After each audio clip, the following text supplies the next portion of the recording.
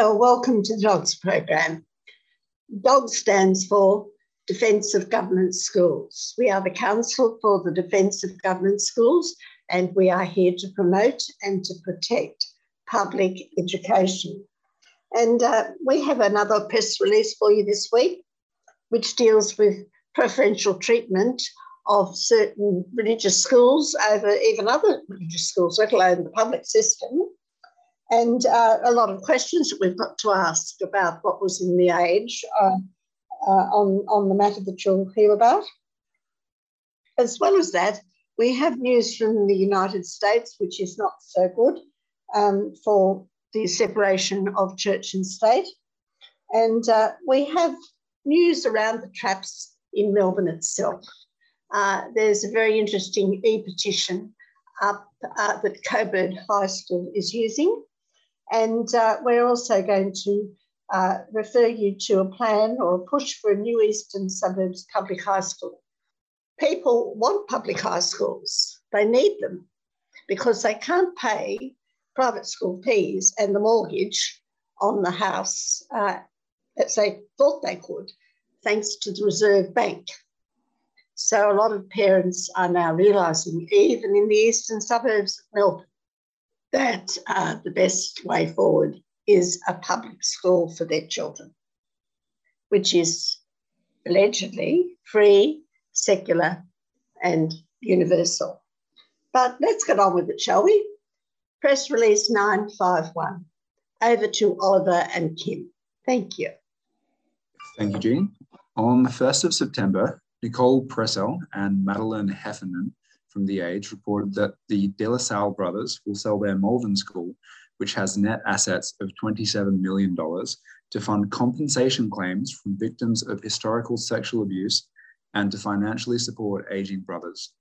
The buyer, Melbourne Archdiocese Catholic Schools, will take over the running of the college for more than 1,000 boys in years 5 to 12.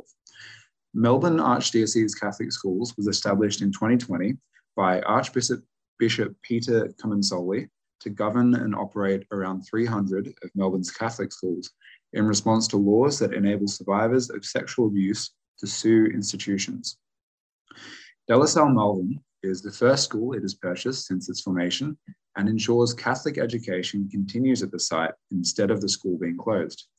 The Royal Commission into Institutional Responses to Child Sexual Abuse said Catholic Church data showed that 328 people made a claim of child sexual abuse to the De La Salle brothers between 1980 and 2015. The brothers accounted for 7% of all claims made to a Catholic Church authority. Sydney lawyer Ross Coffell said his firm has settled a large number of cases against the De La Salle brothers and has more than 50 unresolved claims, mainly in New South Wales and Queensland. Victims are very hesitant, but if they see other victims of prosecuting cases, they often get the courage to come forward, which is a great thing because it helps, he said. The brothers said they did not plan to sell their remaining schools, St Bede's in the Bayside suburb of Mentone, Oak Hill College in Sydney, and St Michael's in Adelaide. Our dedication to the rest of the schools in the Lasallian network remains unchanged, they said. There will be no change to staff, educational approach, or fees under new ownership. The brothers and Melbourne Archdiocese Catholic Schools recently told the school community. And now Kim will tell us the DOGS position. Thanks, Oliver. DOGS believe that this development raises a number of questions. 1, where does the $27 million paid by the Melbourne Archdiocese Catholic Schools, which in reality is only an accountancy figure, with the Catholic Church robbing Peter to pay De La Salle, come from? 2, does it come from the taxpayers who fund the Catholic systems with billions and billions and ever increasing billions of dollars every year?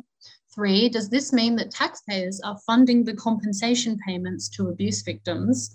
And 4, if the $27 million does not depend upon taxpayer funds, then why are taxpayers subsidizing the activities of an institution that has access to these kinds of funds? 5, in the past few weeks, we have been noting an international private school and a Jewish school which are under threat of losing their registration because of mismanagement of both private and taxpayer funds. But mismanagement of funds as a reason for deregistration pales into significance when compared with systemic child sexual abuse. Yet no Catholic school has been deregistered for these heinous crimes against vulnerable children placed in the care of religious men. On the contrary, the Church has resisted paying compensation to the victims of abuse for many years, and only after a royal commission and numerous court cases has it been prepared to part with any compensation money.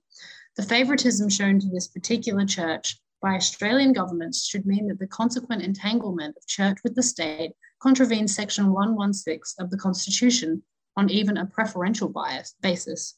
Back to you, Jean.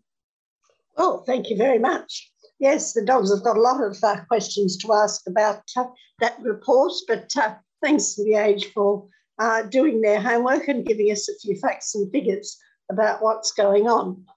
We're now having a little bit of a break, and we're going to come back to find out what's been going on in America. It's all about a voice in our own country. We've got a reason to be screaming out, where's our voice in this country? You know, not that I want to be a part of the Constitution for that, you know.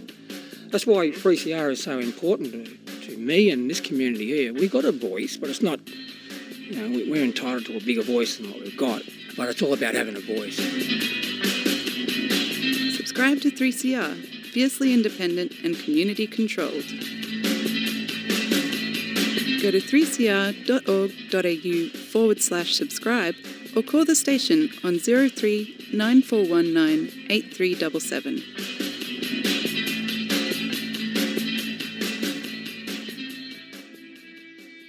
You're listening to 3CR Community Radio 855 AM on digital and online. 3CR Radical Radio. 3CR. Well, you're still listening to the Dogs program, and Kim and Sorrel are going to take us over to Americans United for Separation of Church and State, where there has been a Supreme Court ruling, which is very disappointing indeed. Over to you, Sorrel and Kim.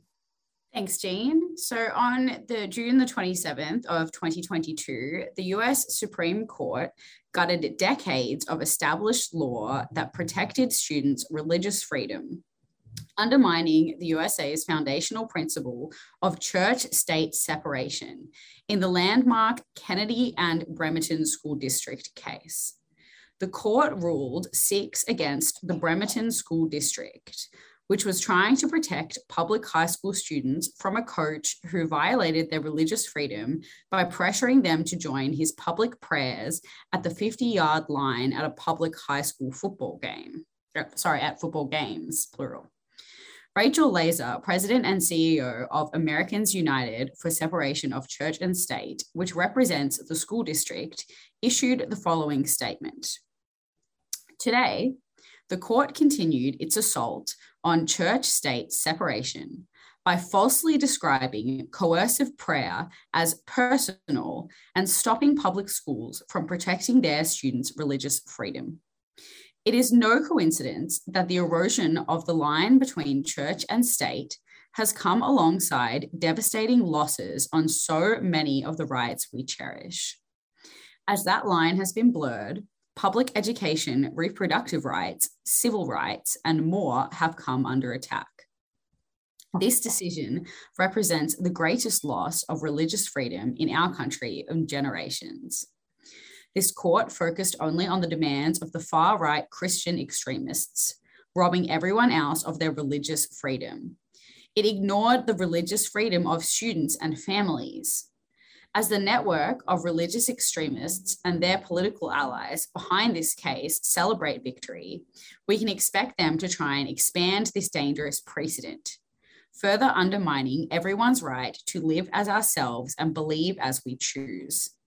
Americans who value freedom and equality, especially for public school students, must rededicate themselves to re-establishing the separation of church and state across the United States.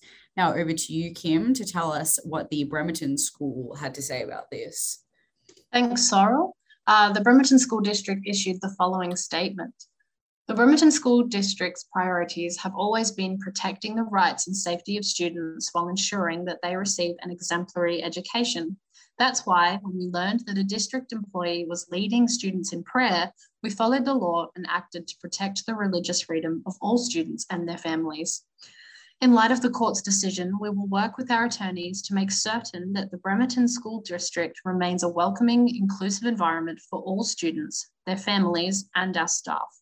We look forward to moving past the distraction of this 7-year legal battle so that our school community can focus on what matters most, providing our children the best education possible. Laser said this devastating decision is only one among a series of recent Supreme Court cases that have resulted in setbacks for individual rights, such as reproductive freedom, LGBTQ equality, and voting rights. In Dobbs versus Jackson, Women's Health Organization, the Supreme Court abolished the constitutional right to abortion. And in Carson versus Macon, the court forced taxpayers to fund religious education. Laser promised that Americans United will continue to defend and protect religious freedom, which is inextricably tied to our other personal liberties, by fighting the courts, legislatures, and the public square for freedom without favour and equality without exception.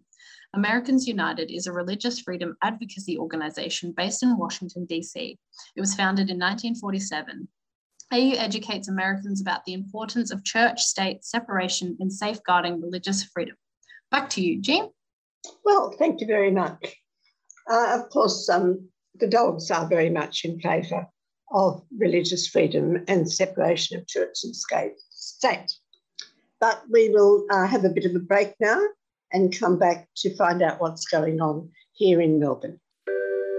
There's kind of a lot of things that are coming up to the fore at the moment as well, particularly in terms of the way that we imagine, for example, essential work and also sort of essential community life or essential caregiving, and how those function. If we think about sort of the way that queer family often takes very, very sort of different forms and very, important and meaningful forms that often don't match the picture of normative, heteronormative family life, but how so many of the affordances or the restrictions or the kind of the governmental sort of imagining of the way that we should live and what we need to live and what we need to survive really is shaped around heteronormativity.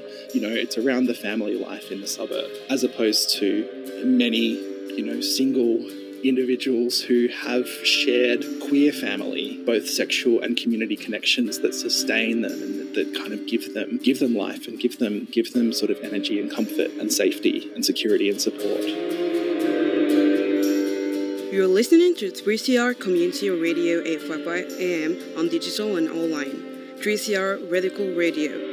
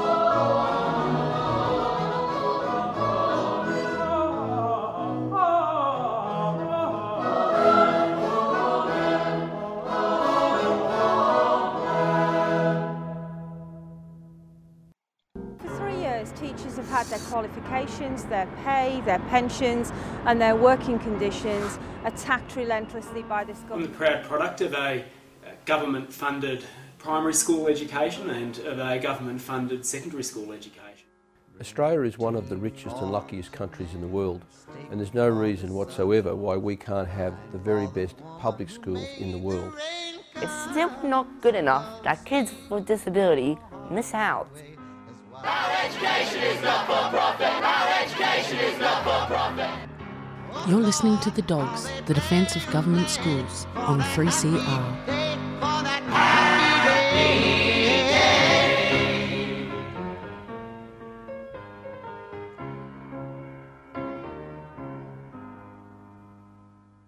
Well, you're still listening to the Dogs program, I hope, and we're back in Melbourne to find out what Coburg High School has been up to. Over to you, Dale. Thank you, Jean. Yes, there's actually an e-petition that closed yesterday, but it was about capital works funding for Coburg High School.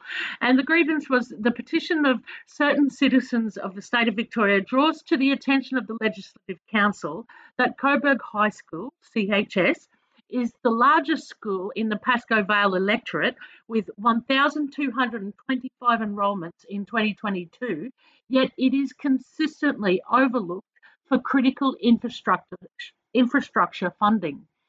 After a long community campaign, CHS was reopened in 2015.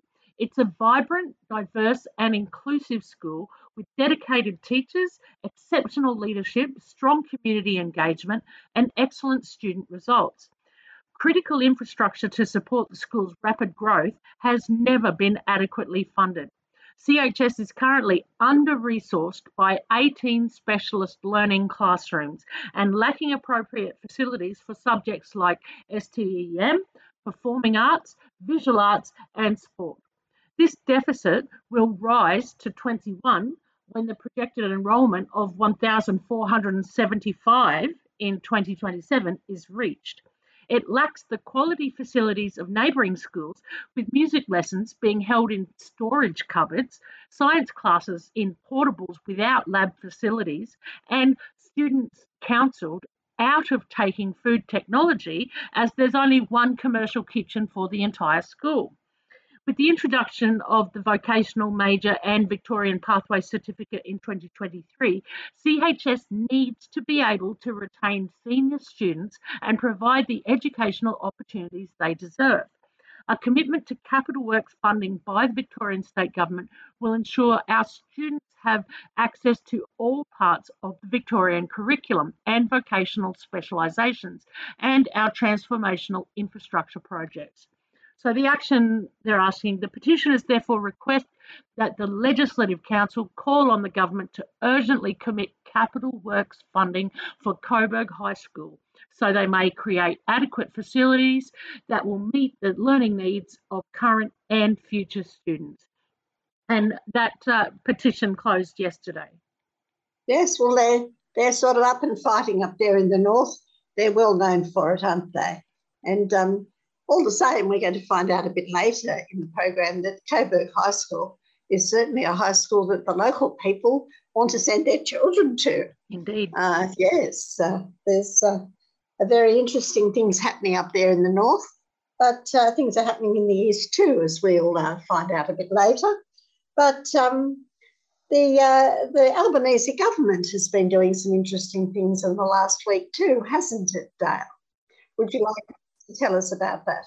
Yeah, well, this week was TAFE Day, National TAFE Day, and the AEU has given us a press release about it welcoming the $1.1 billion TAFE announcement from the federal government. So the Australian Education Union has warmly welcomed the Prime Minister's announcement of 180,000 fee-free TAFE places made during his Jobs and Skills Summit opening address.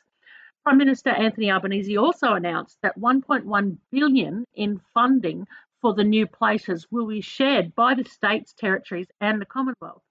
These new places will come on top of the 465,000 fee-free TAFE places announced prior to the 2022 federal election. Australia is facing skills shortages across states and territories and across industries. There's an urgent need for skilled workers to secure our economy now and into the long term, Federal President Corona Haythorpe said. In making this announcement at the start of his opening address, the Prime Minister has acknowledged the critical role TAFE plays in Australia's vocational education and training system and placed it at the heart of the National Jobs and Skills Agenda. TAFE is the best place to ensure the workers we need gain the skills and knowledge required to fill workforce gaps. Across hundreds of campuses across Australia, TAFE provides high-quality vocational education to thousands of students. With funding and investment like that announced this morning, TAFE can continue to provide high-quality vocational education to help Australia rebuild following the pandemic, address skills shortages in labour market, and help ensure our future economic security. So that's exciting news for TAFE. Yes, it is. What, of course, this is about, the skills shortage, is that they tried to privatise TAFE. There have been all of these little training colleges that are really immigration scams, and they've been leeching the money out of the government that should be going into the public system. But Albanese and company have suddenly woken up. There's a problem. So perhaps they'd better get back and put that money into the TAFE system so that we can have genuinely skilled tradesmen amongst our own children. But we'll have a bit of a break, and Sorrel is going to tell us what's going on over in the eastern suburbs. Want to defend government schools? We are the Dogs, D-O-G-S, Defenders of Government Schools. Every week on the Dogs program, we have a special segment to show a different state school is a great school. If you're a parent, or if you're a kid, or if you're involved in the school in any way whatsoever, and you love your state school, give 3CR a call. We want to hear about these schools that we're defending. Brunswick Secondary State schools are great. Harkaway Primary School. Sunshine North Primary School. They're really concerned about the welfare of the kids and their growth as people as well as learning. You put on plays, you've got enrichment, you've got physical education, visual arts, languages, all that. In fact, is there a cooking? Actually, an embracing of kids from disadvantaged backgrounds and with additional needs. More than half of your kids are from some of the poorest families in Australia. Yeah, definitely. That's the community and that's who we're servicing and that's who we welcome into the school. Outdoor play is linked to healthier and happier children. This in turn leads to better grades. In the weekly assemblies and stuff, they have a little thing, you've been caught being good, and they have a value of the week each week, and so it's not just words, it is actually. So what do the teachers do when it's a building site? Yeah, they kick themselves out of their own staff room and turn it into a classroom. Just a really nice culture and an emphasis on social skill building as well as learning. Quite a range of intellectual ability and kids with mental health diagnoses. Refugee kids who have not been in the country very long, don't necessarily start off with a positive great deal. Relationships with each other, with teachers and with the community. And they run a breakfast club. There's a recognition that some kids don't get breakfast and so there's food on. If you are involved in a state school and it's a great school, we'd love to hear from you so we can talk about it and tell the world. Leave a message for the Dogs at 3CR on 94198377. State schools are great schools. Great state schools.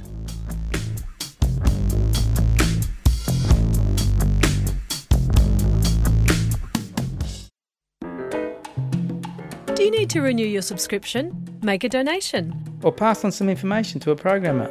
We can't get to the phone all the time right now, but we're still here. You can call us on 03 9419 8377 each weekday between 1 and 5 p.m. and talk to a staff member. That's 03 9419 8377. 3CR Community Radio, here to stay.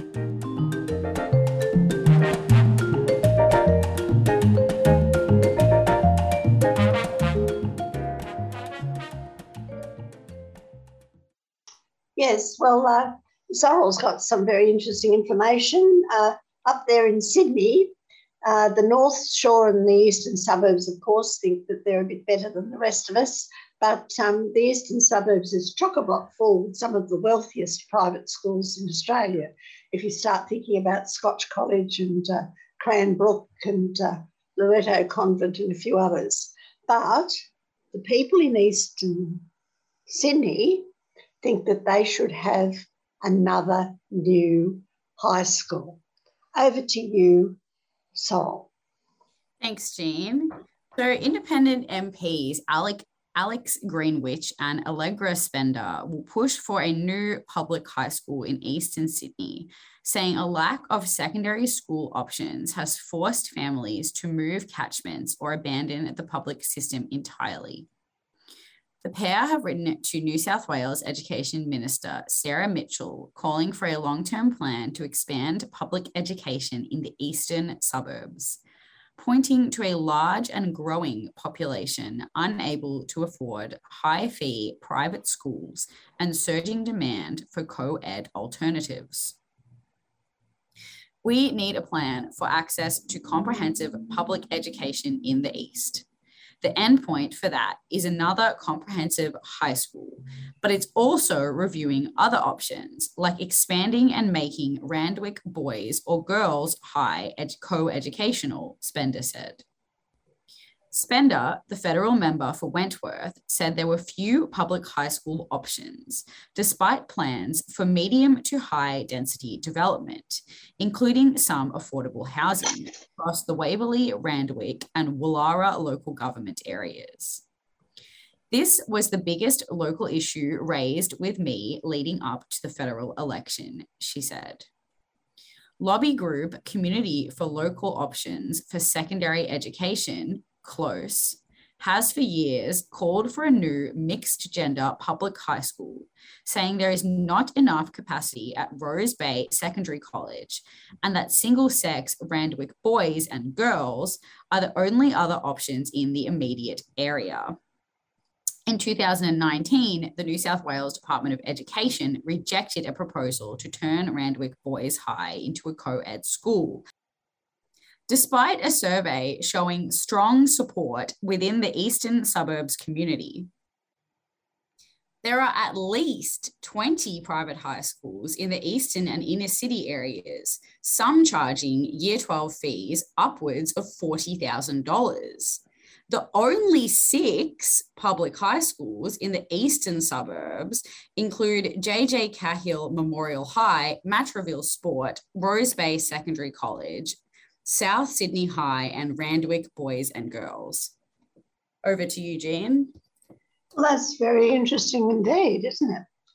Only 6, but they want some more because, as you can imagine, even with the interest rates on many million dollar mansions around Rose Bay and Potts Point and what have you, there might be some people who think that it might be wise not to be spending that $40,000 on fees for a private school which gives no better results than the local high school. But we'll have a bit of a break and we'll go over to Jeff and his news on America.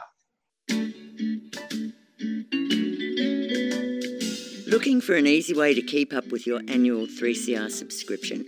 You can now set up an annual debit from your bank account or credit card, and once a year your payment will be automatically deducted. You can cancel at any time and you'll get a reminder each year before payment. Be a constant supporter of Melbourne's precious independent community radio station and set up a recurring payment today. Just go to 3cr.org.au/subscribe.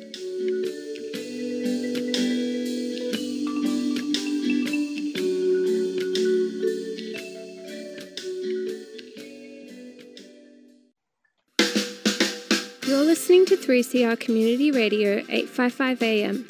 Visit the 3CR website at 3cr.org.au/podcast to hear the most recent recording from each show, or 3cr.org.au/streaming to listen live.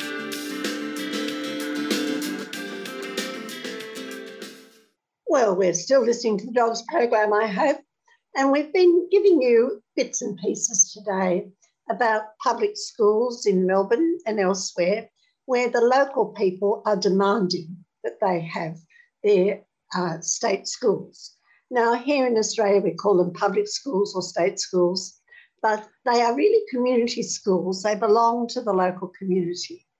And over in America, there is a local community movement, and Jeff is going to tell us something about them. So here is Jeff with an article by a gentleman called Jeff Bryant. Yeah, thanks, Jean. And look, this article's it's published on August 26th by Jeff Bryant, and it's called Community Schools Can Revitalise Neighbourhoods Around Them. When Darlene Kameen tells the story about Euler School in Cincinnati, Ohio, she also likes to tell the story about the house across the street from the school. Kameen and the group she leads, which is called the Community Learning Centre Institute, CLCI, have played leading roles in the startling comeback of Euler School, which is a pre-kinder through grade 12 school that sits at the centre of Cincinnati's Lower Price Hill neighbourhood. The historic district west of downtown became a destination for Appalachian families looking for factory work. When coal mining jobs in Kentucky and West Virginia declined in World War II, reported Amy Scott for Contexts, a peer-reviewed academic journal. But since the 1980s, the district has seen a severe decline in population, businesses and investment. According to the LPH Resurgency Plan, a civic planning document approved by the Cincinnati City Council in 2019, suburban sprawl and economic decline had devastating effects on the neighbourhood, making LPH one of the poorest neighbourhoods in the city of Cincinnati. Noted the plan. When Kameen and her organisation began working with Euler in 2009, 85% of the students weren't making it through the 10th grade, she said. Today, the school has a 92% graduation rate, and 70% of graduates go to college despite the district's continued high poverty rate. Kameen credits much of the success to two things: a $21 million investment in refurbishing the aged, well-worn school building, and the implementation of a school improvement approach called Community Schools.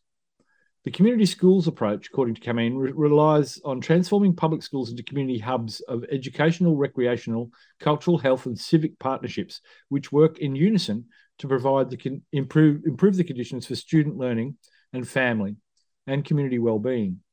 The approach requires local school decision-making committees to assess the needs of the school, select the appropriate partnerships and ensure that the desired outcomes are financially self-sustaining. At Euler, implementing the community schools approach resulted in the school providing a health clinic staffed by a nurse practitioner, a vision centre where children can get free eye exams and glasses, a dental clinic, and mental health counsellors. Scott stated in her 2015 article, the kids can eat breakfast, lunch and dinner at school and bring home food for the weekends. Enrichment programs included college advising, after-school activities, and a large network of volunteers, tutors and mentors. All these partnerships are self-sustaining.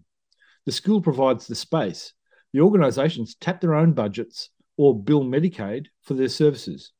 Due to the success of Euler and schools like it, more Cincinnati schools have caught on to the community schools approach. CLCI now works with 6 schools, and the Cincinnati Public Schools District, whose community school efforts date back to 2002, says 44 of its 65 total schools are community learning centres, the district's preferred term for schools using this approach. Since its adoption of the community schools approach, CPS has become Ohio's highest-ranked suburban school district, according to Greg Anrig, a senior fellow at the Century Foundation. In a 2015 article in Educational Leadership, Anrig wrote, Cincinnati's test scores went from being on par with those of other struggling school districts to breaking away from the pack. In 2009-10, Cincinnati became the first city to receive effective ratings on the Ohio School District Report Card, even as poverty rates increased in the city. CPS consistently ranks number 1 among Ohio's 8 large suburban schools districts. They reported in 2016. That means that when compared to Ohio's other 7 large urban districts, Akron, Canton, Cleveland, Columbus, Dayton, Toledo, and Youngstown. Toledo amuses me because Klinger from MASH used to come from there. CPS is actually the best of the bunch. But Kameen wants people to know that the community schools approach success story in Cincinnati is not just about what goes on in schools. Schools can create conditions for learning within their schools, she said, but they can't be islands in the neighbourhoods. Where, even as positive change started to take root in Euler, students and parents wanted to do something about the dilapidated abandoned house across the street from the school.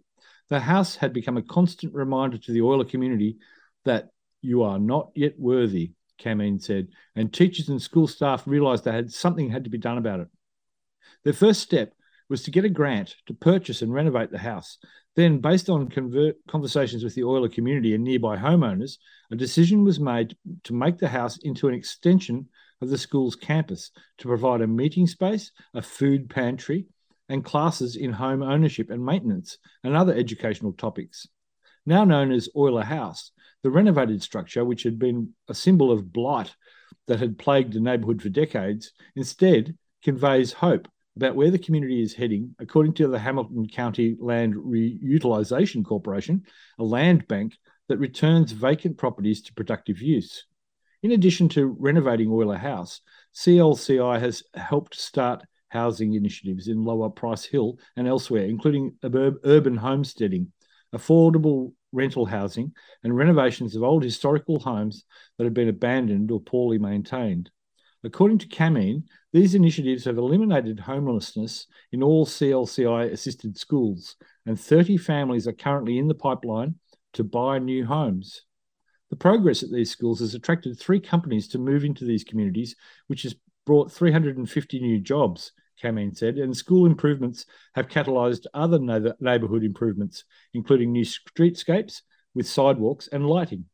Schools are a good place for where community revitalisation starts, she said, because they have buildings that are in close proximity to families, and schools are already where the kids are.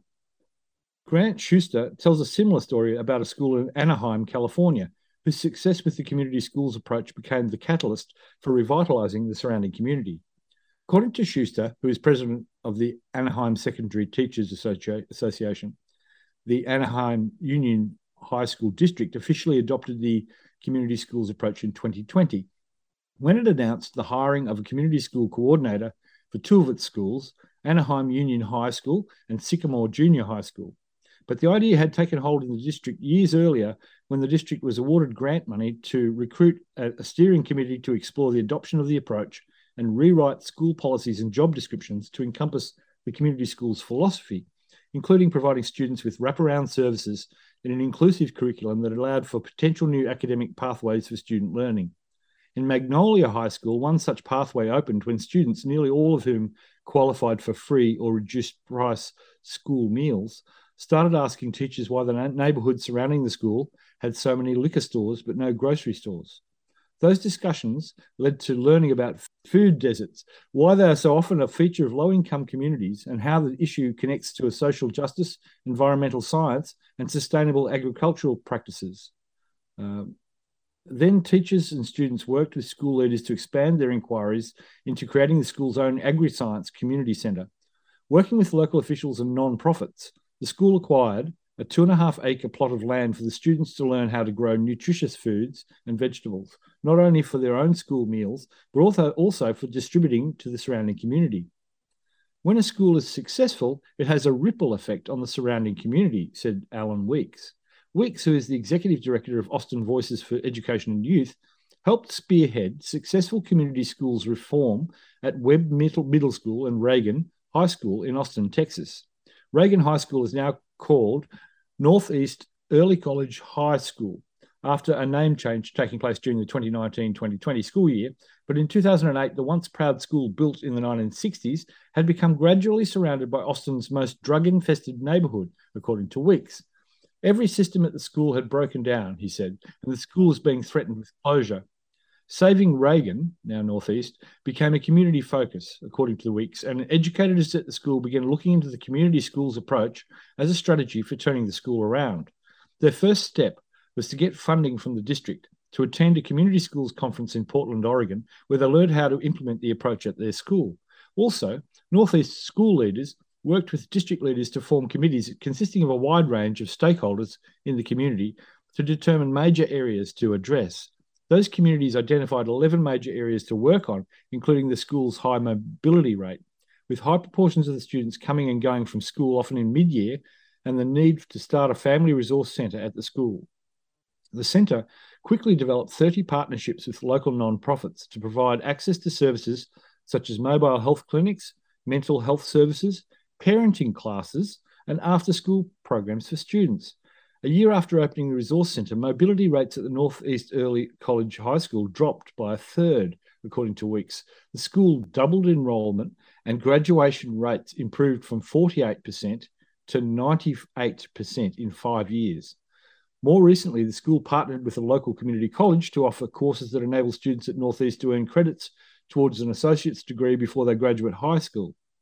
With North East showing signs of a turnaround, Weeks and the educators at the school worked with the city to develop a comprehensive plan for the surrounding community, which spurred the city to create a new park for the neighbourhood and build more affordable housing near the school.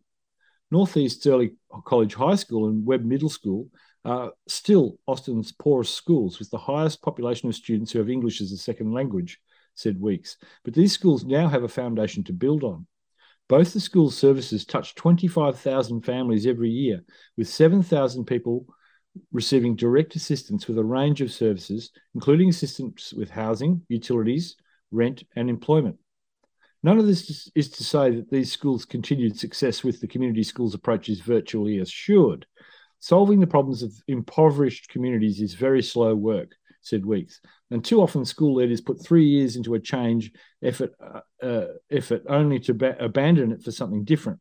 But this community schools approach makes school leaders increase their attention spans and create a stronger foundation for change that is more sustainable.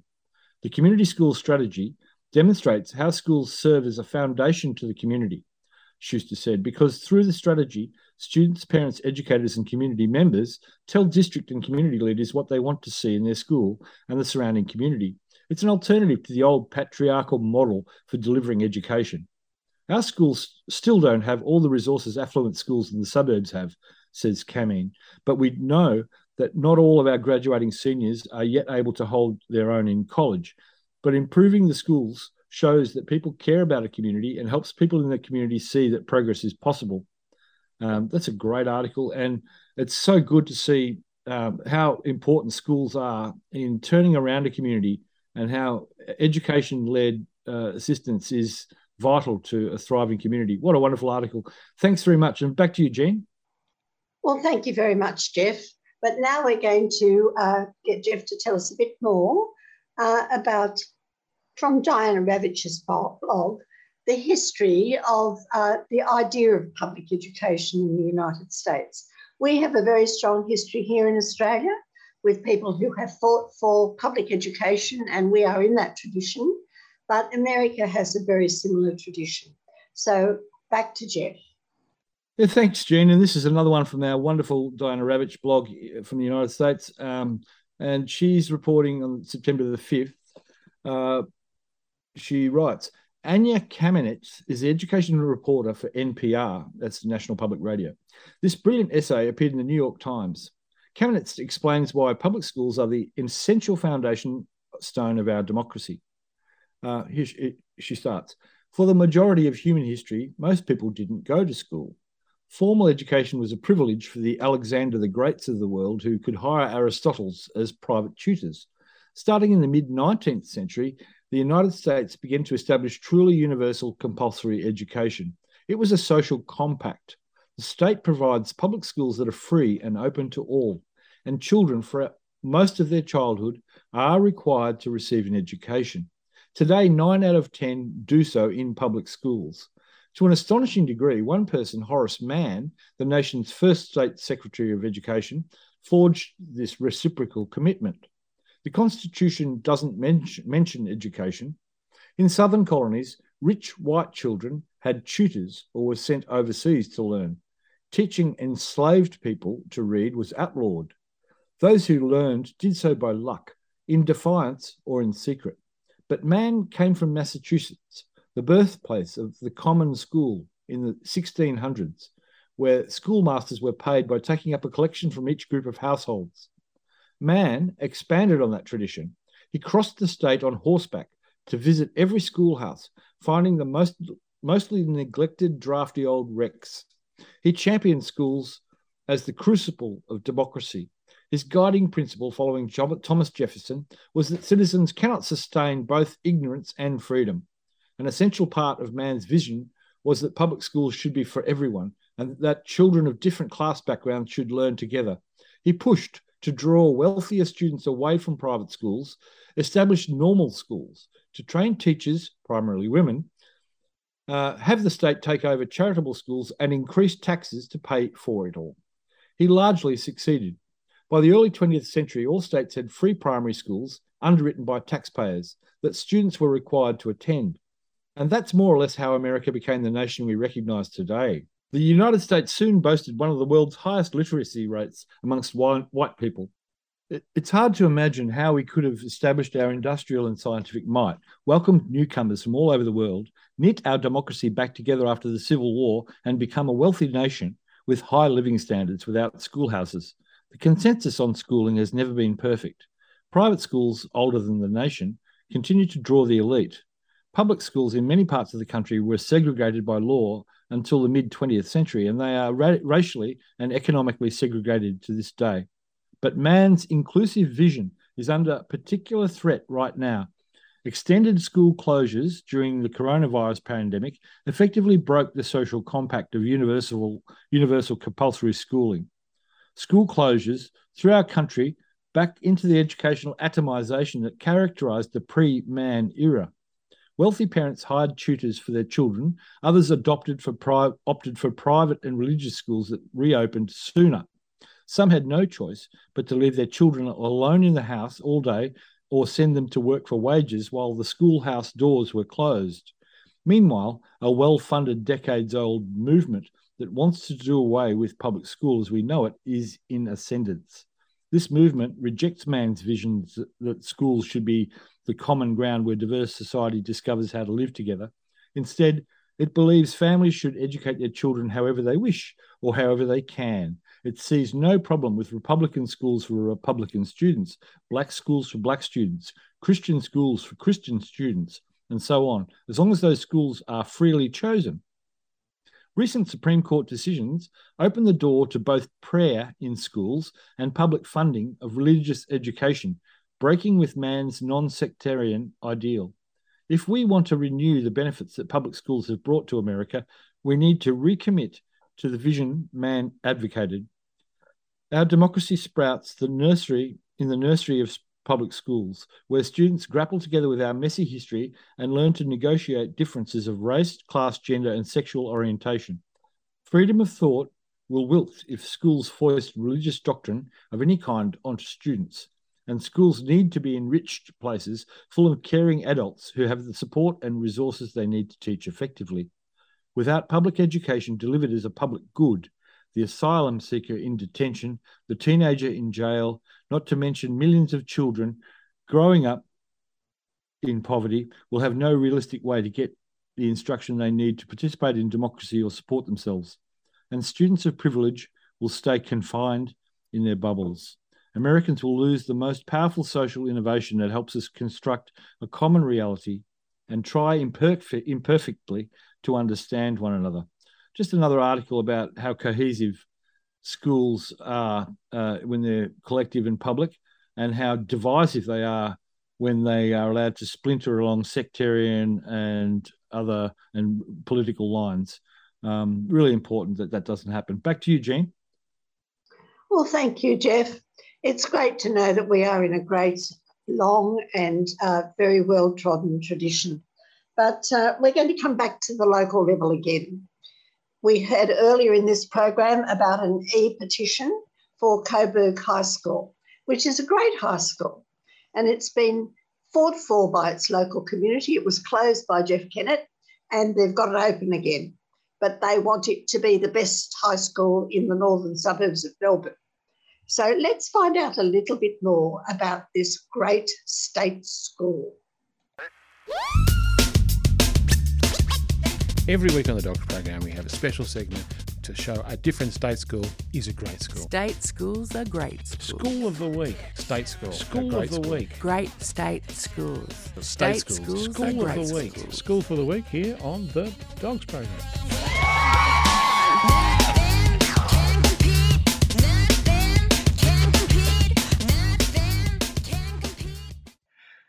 And this week's Great State School of the Week is Coburg High School. I'm going to read a little bit from their website. They're proud to educate the young people of the Coburg community and to showcase their vision and values, approaches to teaching and learning, wellbeing supports, range of co-curricular programs, and the talents and achievements of their students and staff through their website.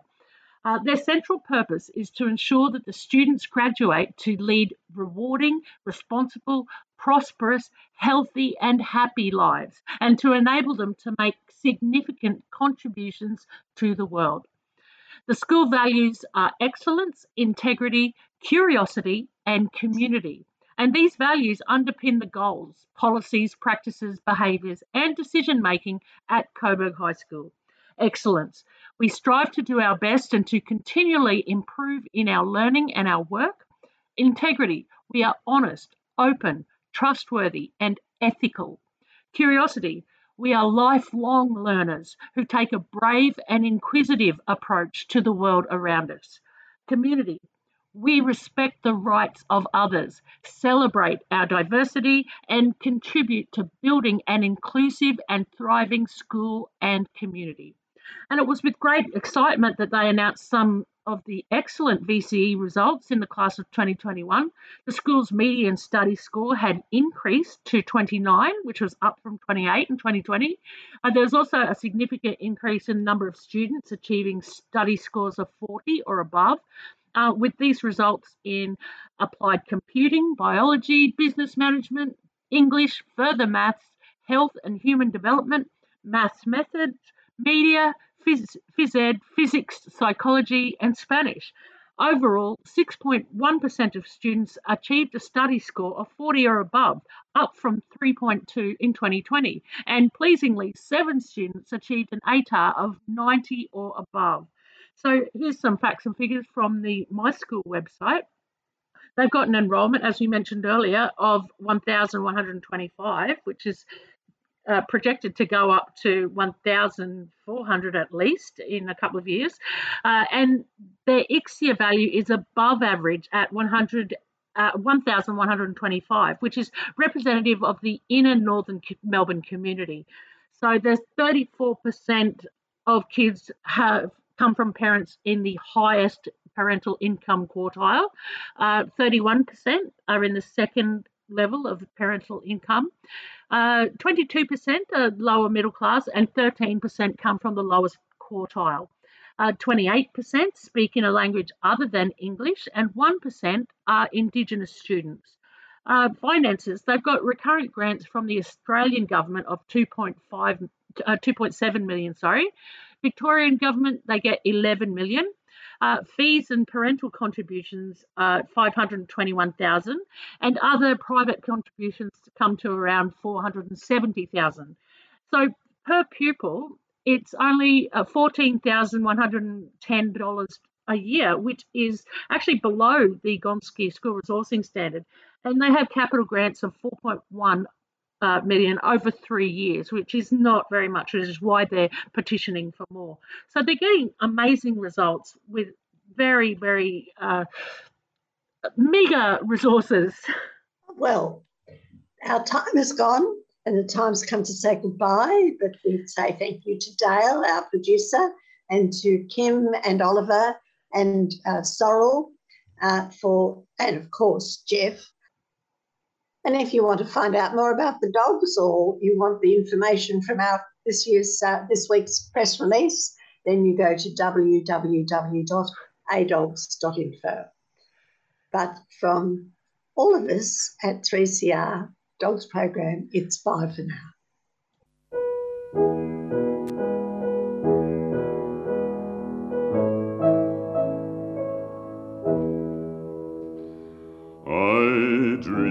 I saw Joe here last night, alive as you and me. Says I, but Joe, you're 10 years dead. I never died, says he. I never died, says he. In Salt Lake City, Joe says I am standing by my bed. They framed you on a murder charge, says Joe, but I'm dead, says Joe, but I'm dead. The copper bosses killed you, Joe, they shot you, Joe, says I. Takes more than guns to kill a man, says Joe, I didn't die, says Joe, I didn't die. And standing there as big as life, and smiling with his eyes, says Joe, what they can never kill, went on to organize, went on to organize. From San Diego up to Maine, in every mine and mill, where workers strike and organize, it's there you'll find your hill. It's there you'll find your hill. I dreamed I saw Joe Hill last night, alive as you and me. Says I, but Joe, you're 10 years dead. I never died, says he. Died, says he. I never died, says he.